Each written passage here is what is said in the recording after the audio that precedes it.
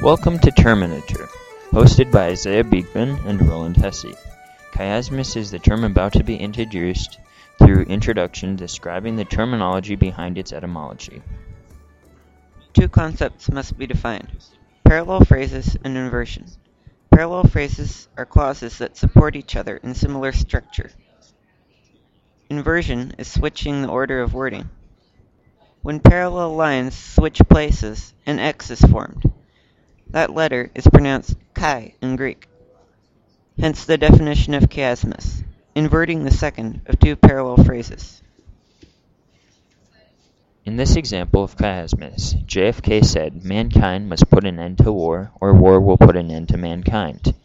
This is chiasmus because the second of the two parallel phrases is inverted. Syntactic reversal may also demonstrate chiasmus. Samuel Coleridge wrote, "Each throat was parched, and glazed each eye." This is one single sentence, but it demonstrates chiasmus. Also, John F. Kennedy said, "Ask not what your country can do for you, ask what you can do for your country." Through chiasmus, Kennedy switches meaning completely. So just remember, when parallel phrases are switched phrases are parallel. Thank you for listening to our definitions on Terminator.